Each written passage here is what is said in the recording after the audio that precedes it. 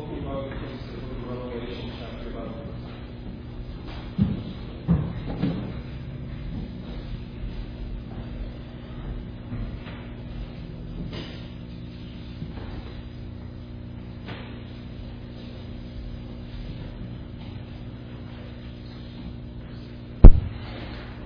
Revelation chapter 11. We continue our study in the book of Revelation, in which John recorded what must soon take place because the time is near. And indeed, within a few years, between 2 and 5 years after John writes this book, the events that he writes about, in fact, did take place. And as we've seen, that after the letters to the 7 churches, the language changes to that of the Old Testament, the Old Covenant, which is appropriate because what John is writing about are the judgments that are coming on those who have violated the terms of the covenant. But the question, I think, comes up to John's readers: how would the church fare in the face of the judgments God was sending? In the face of the wrath of Him who sits on the throne and of the Lamb? In the midst of physical judgments and spiritual assaults, how will the church fare? What we will look at today in chapter 11 in many ways mirrors what we saw in chapter 7. First of all, in its placement, in the first series, the first cycle, you have 7. You have between the 6th and the 7th seal, you have chapter 7, in which we read about the church numbered and numberless. Now, between the 6th trumpet and the 7th trumpet, again, we have this interruption which tells us of the church and how God would protect the church. Both chapters have 2 visions in them. Both of them deal with the church in the midst of suffering. There is a difference, however, and that is in chapter 11, what we will look at today. I think there's a greater nuance because we will look at the fact that the church, in fact, will suffer as a result of persecution. God protects the church, but the church will still suffer. The visions reaffirm what we saw in chapter 7, that nothing will separate us from God's love.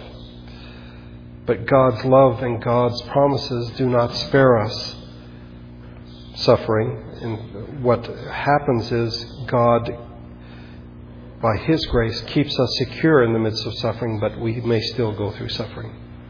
There are 2 things to keep in mind before we get into this. First of all, that the book of Revelation is about worship. As one writer said, and I've quoted several times, Revelation is a worship service. John did not write a textbook on prophecy. Instead, he recorded a heavenly worship service in progress. One of his major concerns, in fact, is that the worship of God is central to everything in life. It is the most important thing that we do. And as we've seen in the past, even judgments are part of worship because they reflect the justice of God. This is who God is. Someone that we can trust. Someone who keeps His word. Secondly, and we saw this last week, there are things we are not to know. We saw last Sunday that John heard the 7 thunders, and he's about to write down what the 7 thunders said, and the voice from heaven says, no, don't write down these things. There are things that we are not meant to know. There are things we are meant to know, and these are the things that are recorded in the book of Revelation. Today we look at the first part of chapter 11. We find 2 visions, as in chapter 7. In the first, John is given a measuring rod and commanded to measure the temple and count the worshippers. And the second, we have the story, the narration of the prophetic careers, assassinations, and resurrections of those whom the voice calls my 2 witnesses. First of all, let's look at the first 2 verses here in Revelation 11, verses 1 and 2. I was given a reed like a measuring rod and was told, go and measure the temple of God and the altar and count the worshippers there. But exclude the outer court, do not measure it, because it has been given to the Gentiles. They will trample on the holy city for 42 months. In this first vision, John is told to measure 3 things: the temple of God, the altar of incense, and then the worshippers, that is, that he is to count them. Now, let's look at these one by one. In measuring the temple, those who know the Old Testament, those familiar with the Old Testament, immediately will remember that in Ezekiel chapters 40 through 43, Ezekiel has a very similar vision. There he sees a man who has the appearance like that of bronze, who is told to measure the new temple. Now what's interesting is, in Ezekiel's vision, the temple did not exist because Nebuchadnezzar had destroyed Solomon's temple. Now, as John is told to measure the temple, this temple is soon to be destroyed as a result of God's judgment for them breaking the covenant. And so the measuring of the temple doesn't point to a physical building, it points to something else. And in fact, Ezekiel gives us a hint of this in the very last sentence of his book, in Ezekiel 48. And the name of the city from that time on will be, the Lord is there. See it in Emmanuel, God with us. God will be with His people. So the imagery we see here is that of the Old Testament. But we are not limited to the Old Testament sense of physical building, even as Ezekiel was not. Because in the New Testament we find that the new temple refers to the people of God. And let me read to you several passages from Paul's writings, what he writes to the Corinthians in 1 Corinthians 3. Don't you know that you yourselves are God's temple, and that God's Spirit lives in you? If anyone destroys God's temple, God will destroy him, for God's temple is sacred, and you are that temple. In 2 Corinthians, what harmony is there between Christ and Belial? What does a believer have in common with an unbeliever? What agreement is there between the temple of God and idols? For we are the temple of the living God. As God has said, I will live with them and walk among them, and I will be their God. They will be my people.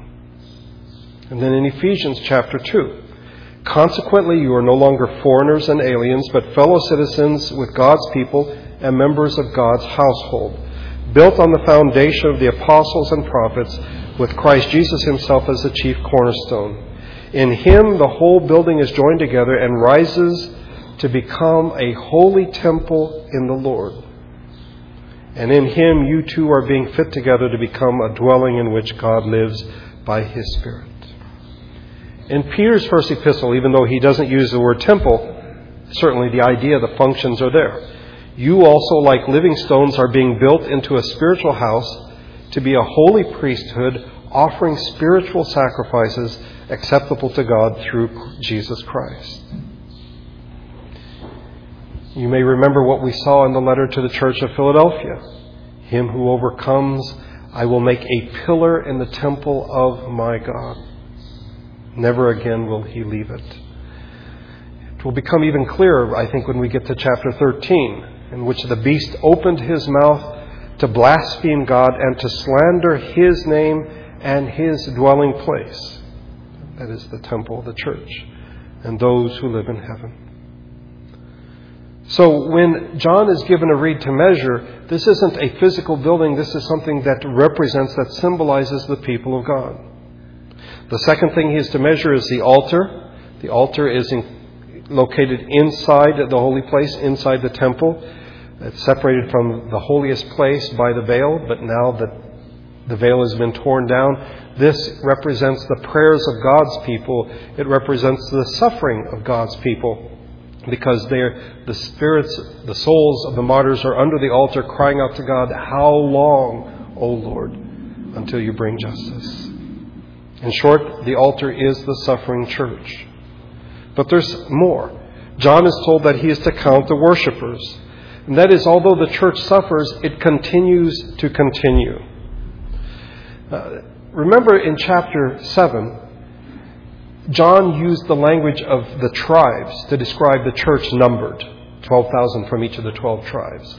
But this represents God's people. God knows how many people He has.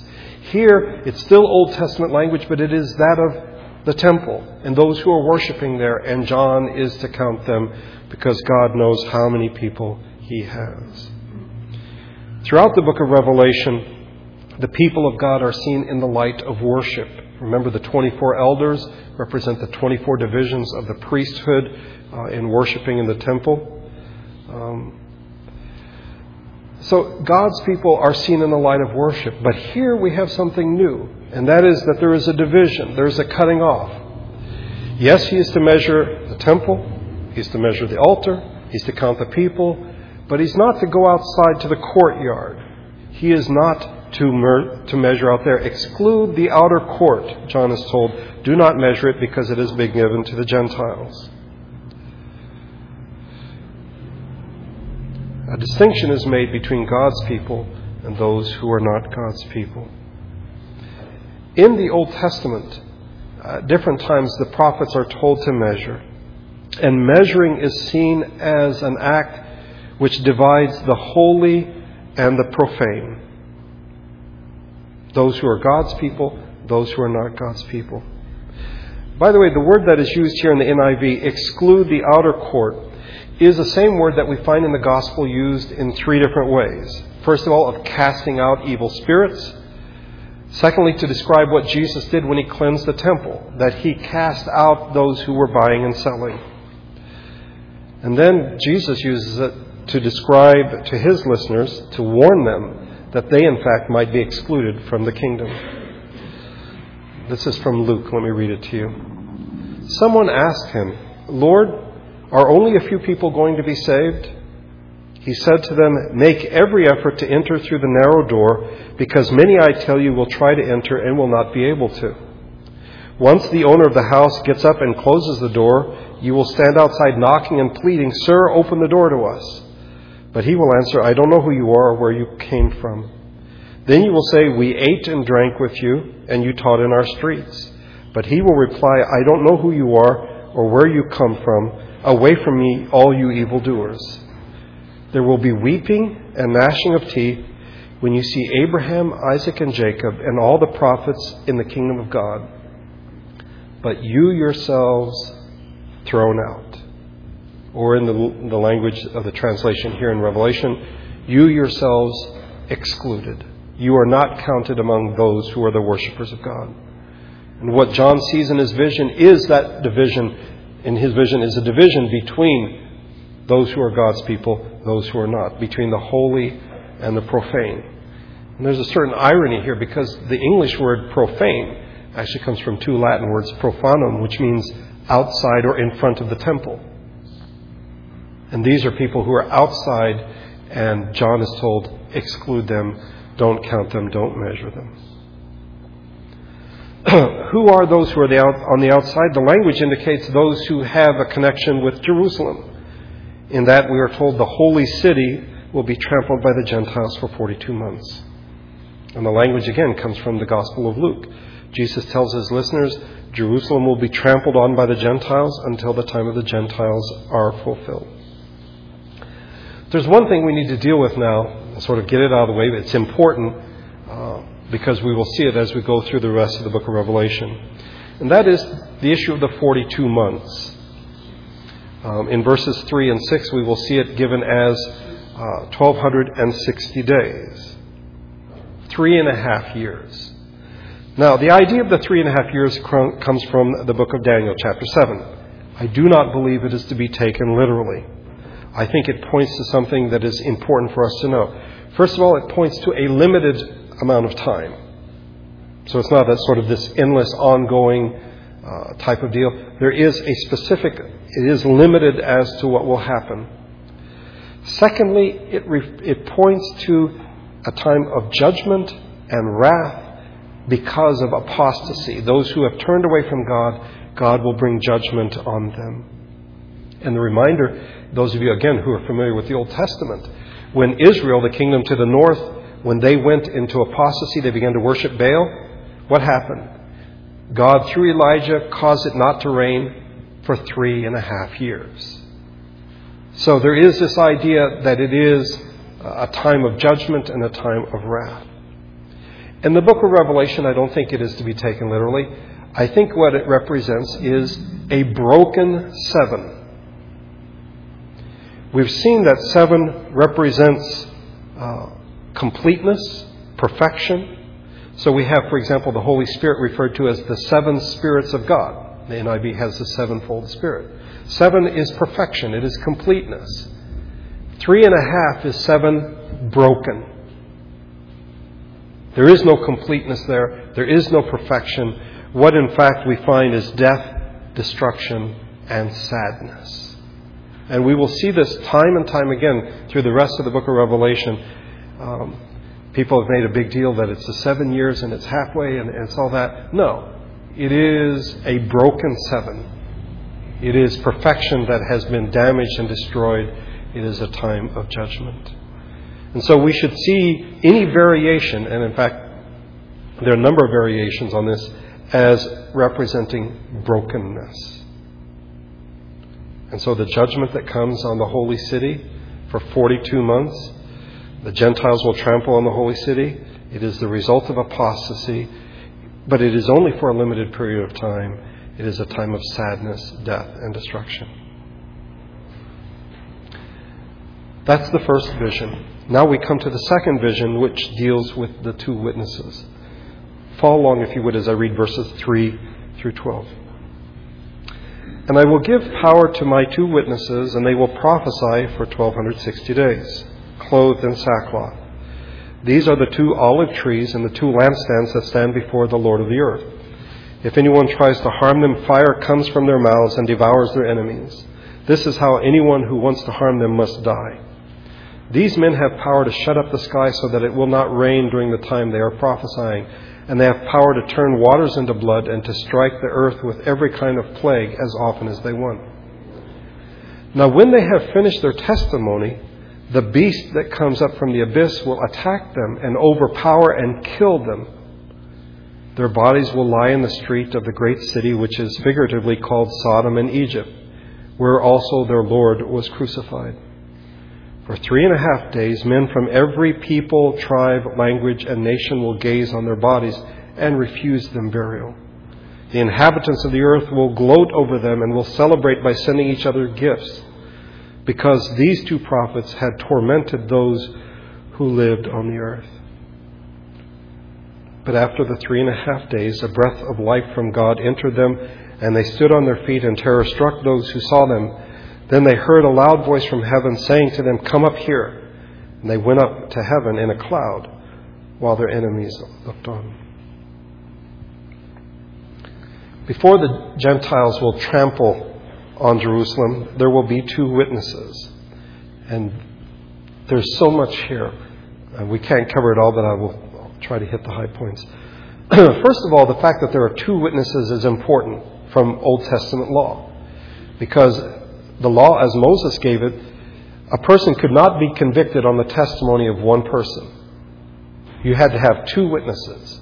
And we have, in fact, the saying in the Old Testament, in the mouth of 2 witnesses, let the truth be established. That is, if 2 witnesses say the same thing, then that is the truth. And so the fact that we have 2 witnesses, I think, is important. Now, there's been a lot of speculation about these 2 figures, but I think it would be helpful for us to begin with their work. After all, that's what the Lord does when He's speaking to John.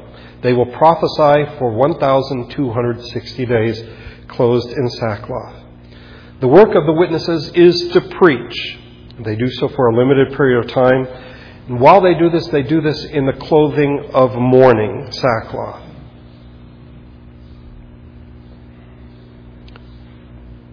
But you might be thinking, wait a minute, the 1,260 days, those who follow the lunar calendar, 30 days a month, that's 42 months. But didn't I say that 42 is the number of judgment, of destruction, etc.? Yes, but the point is this, that God, in His judgment, is still merciful. And He provides the opportunity for people to repent. And He does so by sending His witnesses. And notice the language of these are my witnesses. To present themselves visually in mourning to God's people and to call people, the people of Israel, to repentance. Who are these 2 witnesses? Well, the Lord tells John that they are the 2 olive trees, the 2 lampstands which stand before the Lord on the earth. The imagery is Old Testament, straight from Zechariah chapter 4, in which Zechariah has a vision, and there Zechariah sees these 2 figures, the 2 olive trees, the 2 lampstands, and in Zechariah's vision, they represent Zerubbabel the king and Joshua the priest. These 2 men are to build the temple of God. Now, I don't think that's what's going on here. They're not the same 2 men. I do think it is interesting, though, that one is a king and one is a priest. We have the royal priesthood, as the church is described. But it's something else from Zechariah 4. God said to Zechariah, you tell Zerubbabel, you tell Joshua, that the work that they've started, they are now to finish. And then we have words that may be very familiar to you, but you don't know the context. Not by might or by power, but by my Spirit, says the Lord Almighty. It is by the power of God that the two witnesses speak. And the preaching of these two men who are dressed in the clothing of mourning will not be in their own strength or power. It will be God's work that is done through them. They are empowered by the Lord God Almighty. And it's seen in verse number 5 that if anyone tries to harm them, fire comes from their mouths and devours their enemies. Now, from this description of what follows, the two witnesses seem to be very clearly Moses and Elijah. So, for example, fire comes from their mouth. In the book of Numbers, chapter 16, Moses speaks the word and fire comes down and devours the false prophets who had rebelled against him. In 2 Kings chapter 1, I think one of my favorite stories in the Old Testament, well, I have many, but I don't know if you know the story, but the king of Judah sends somebody to get Elijah because the king of Judah had been injured, and instead of going to the prophet of God, he goes to a false prophet. And he hears that Elijah is around, and so he sends a captain with 50 men. And Elijah's sitting on top of a hill, and the captain with the 50 men come, and they say, "Man of God, the king says for you to come down." And Elijah says, "Well, if I'm a man of God, may fire come down from heaven and consume you." They're toast. I mean, the captain and the 50 men. Well, the king hears about this. He sends another captain with 50 men. And the man does the same thing. "Man of God, come down here. The king wants to see you." And Elijah says, "If I'm a man of God, may fire come down from heaven." Again, they're toast. The king sends a third captain with 50 men. This guy comes on his knees and says, "Please, have mercy on us. Don't burn us up with fire. The king wants to see you." And Elijah went with him. But in both cases, we have men in the Old Testament who speak and fire comes down. Not from their mouths, they speak the words, but fire comes down and destroys their enemies. They have the power to shut up the sky so that it will not rain. This is Elijah in the Old Testament. It did not rain for 3.5 years. They have the power to turn the waters into blood and to strike the earth with every kind of plague as often as they want. This is the story of Moses from the book of Exodus. Now, these two figures we find put together in the Old Testament as well as the New Testament. In the book of Malachi, toward the very, very end of the Old Testament, God says, "Remember the law of my servant Moses, the decrees and laws I gave him at Horeb for all Israel. See, I will send you the prophet Elijah before that great and dreadful day of the Lord. He will turn the hearts of the fathers to their children and the hearts of the children to their fathers, or else I will come and strike the land with a curse." On the Mount of Transfiguration, recorded in Matthew 17, Jesus takes Peter, James, and John. They go up, and suddenly he is transfigured. His face was shone like the sun. His clothes became white as the light. Just then there appeared before them Moses and Elijah talking with Jesus. These two men represent the law and the prophets, the sum total of the Old Testament. Moses gave the law. Elijah was one of the first of the prophets that led the prophetic office. They are the witness of the Old Testament. And one could make the case that Jesus is Moses and Elijah together. He is the sum total of the Old Testament. He came to fulfill the law.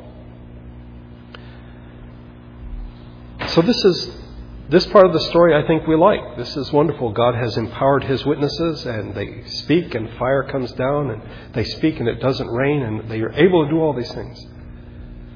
But then something happens. The beast that comes up from the abyss will attack, will overpower, will kill the two witnesses. Now, let me just tell you parenthetically, this is the first time we've heard about the beast. We will hear a lot more about him as we go along. We have heard about the abyss. That's where the destroyer is king. That's where the demons came from. So I think we have a pretty good sense that the beast is not a good guy.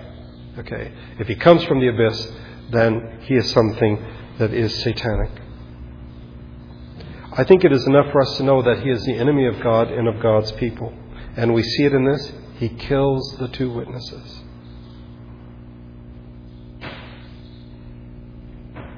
This is not what we expected. Because in verse number 5, we are told that if anyone tries to harm them, they speak and fire comes from their mouths. And then suddenly the beast comes and kills them. It's not what we expect. Again, the language is not literal and it shouldn't be seen. What we see with regard to their deaths, their bodies will lie in the streets of the great city, which is called figuratively Sodom and Egypt. The city is Jerusalem, because we are told this is where their Lord was also crucified. So it is Jerusalem. It is Jerusalem who will kill these two witnesses. And for 3.5 days, again, a broken seven, their bodies will be left in the street. Now, in the Old Testament, when somebody dies, they have to be buried by sunset. If they're not, a curse is on them. And the fact that they leave their bodies out for 3.5 days shows the disregard, the sort of the curse that they put on these two witnesses. They will be viewed by people from every tribe, language, and nation. Again, go back to the book of Acts. This is the language of the day of Pentecost. When the apostles preached, there were people from every tribe, language, and nation. People will gloat over them, will celebrate by sending each other gifts, because these two prophets had tormented those who lived on the earth. In other words, the way to get peace, because these guys are causing trouble, the way to get peace is to get rid of the witness. Get rid of the witnesses. And the witnesses represent Scripture.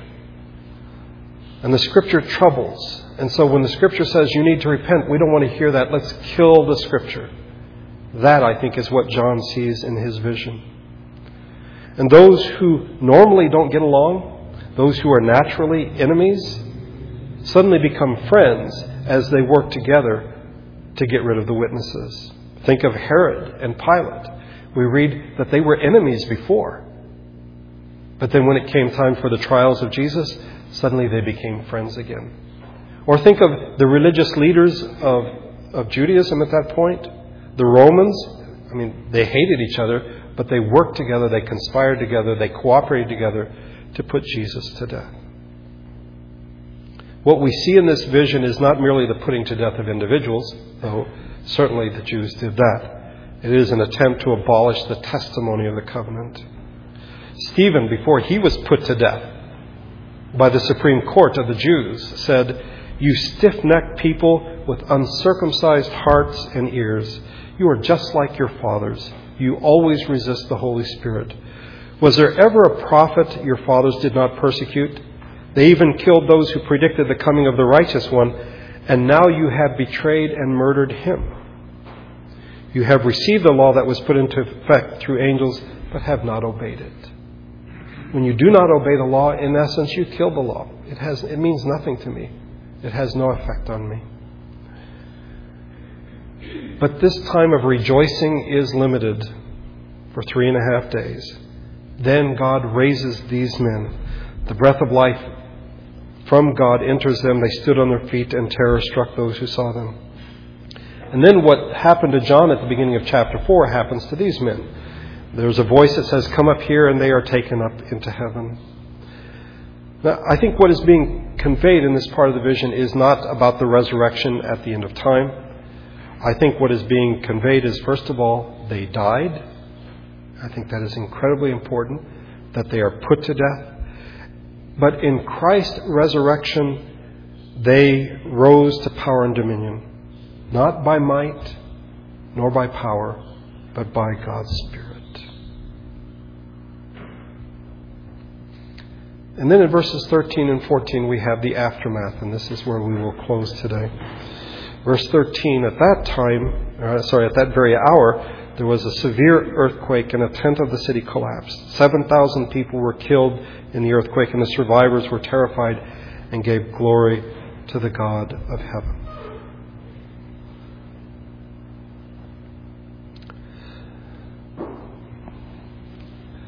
This verse is difficult, I think, to understand.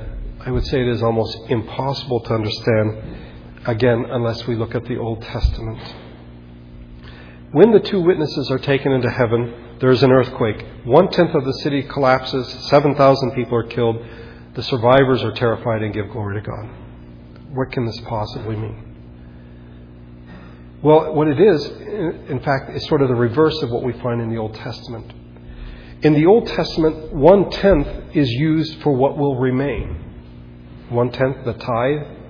God says, I'm going to judge my people, and only 1/10 will survive. It's the tithe, God's tithe. Only 1/10 will survive. Let me read to you from Amos chapter 5. The city that marches out 1,000 strong for Israel will have only 100 left. The town that marches out 100 strong will have only 10 left. Only 10%, only 1/10 will survive.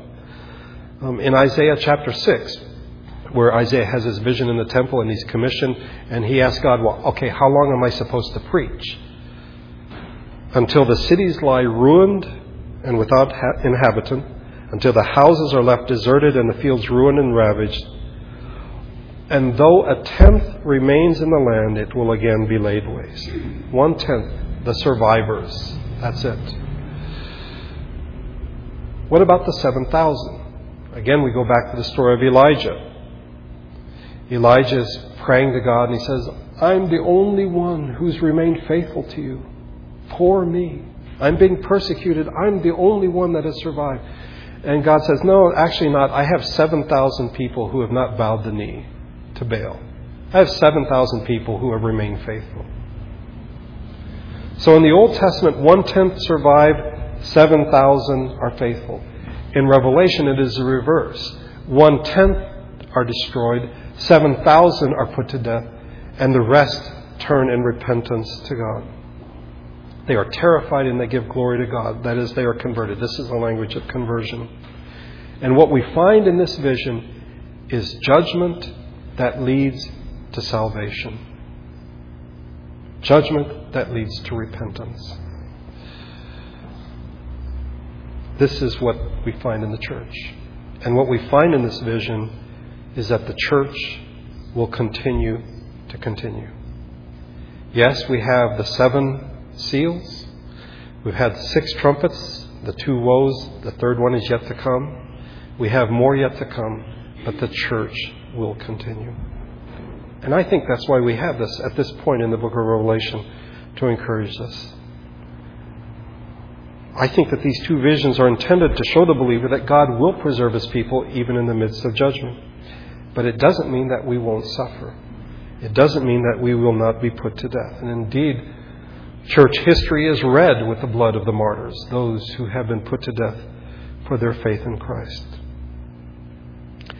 I suspect that we like the first part of the vision about the 2 witnesses, the being able to devour their enemies with fire, having the power to shut up the sky so that it doesn't rain, being able to turn water to blood, and being able to bring down any type of plague that we want. Because if we had these abilities, it would show that we have the power of God. And then maybe people might be convinced. Maybe they might be converted if somehow I could show people I have the power of the Lord God Almighty. Remember, it's not in my own strength. It's not by my own power. It's by the Spirit of God. And boy, if I could do this, then people would know that the gospel is true. But that's not the end of the vision. The 2 witnesses are put to death. They are humiliated after they are put to death. And people rejoice over their deaths. It's like Christmas. People are sending each other gifts. Yes. I don't think we like that part of the vision as much. But it is important. It is part of it. There may be suffering for John's readers, and they need to be prepared. One writer puts it so well, and let me read to you. He says, "We are not the lords of history and do not control its outcome. But we have assurance that there is a Lord of history, and He controls its outcome. We need a theological interpretation of disaster. One that recognizes that God acts in such events as captivities, defeats, and crucifixions. And I love this last sentence. The Bible can be interpreted as a string of God's triumphs disguised as disasters. That is, we see disasters and we think, oh, it's the end of the world. You know, I thought that God gave these witnesses the power to do things. Oh, it's a disaster. Think of Christ. He's on the cross. I thought He was the Messiah. I thought He was going to save His people. What we see as a disaster is in fact God's triumph. We just need to look at it in the right light. And John's readers need to know that they may in fact be like the two witnesses. They may be put to death. People may celebrate their deaths. But the church will continue. John measures, John counts. The church continues. Numbered and numberless, the church continues. But as the writer says, we need a theology or a theological interpretation of disaster. What we see as the end of the world may in fact be God's triumph. John is writing to the people of his generation. They are either going to personally face what he talks about, or the consequences will come home to them. Terrible things, disastrous things. But John wants them to know that God is in control. God will take care of them. But it doesn't mean a hassle-free life. It doesn't mean an easy life. In fact, it may even mean death. But there is a Lord of history. He controls its outcome. And He is the one whom we worship. Our faith is to be in Him. Let's pray together.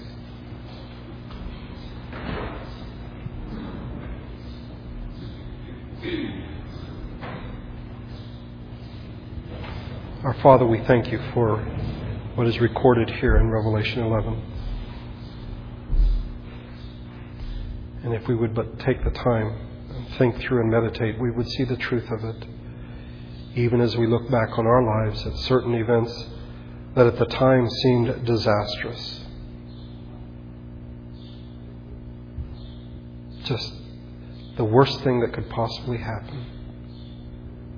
Now, as time has gone by, in Your grace, You have shown us that You had a purpose in it. When we look at Your Word and we see the various disasters, we're then reminded of how You were able to turn them into triumph. We are human. More than that, we are children of this age. We want easy and comfortable lives. Sometimes we think this is our right as Your children, that this is something You have promised us. I thank You for this, what John has written, these two visions, and how it shows us that You do care for us, but we may suffer. In the end, You will triumph. And we give thanks for the victory that is there in the Lord Jesus Christ. I thank You that we could meet together today to worship You. I ask that Your Spirit and Your grace would go with us as we leave this place. We pray this in Jesus' name. Amen.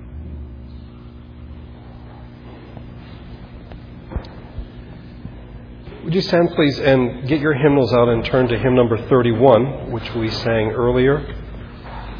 But this time we will sing the doxology, which is in italics at the bottom.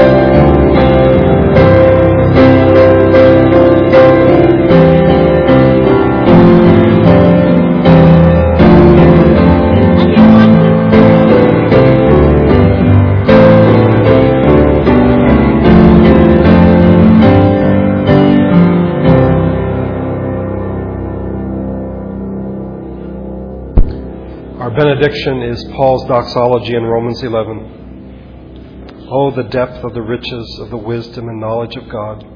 How unsearchable His judgments and His paths beyond tracing out. Who has known the mind of the Lord, or who has been His counselor? Who has ever given to God that God should repay him? For from Him and through Him and to Him are all things. To Him be the glory forever. Amen.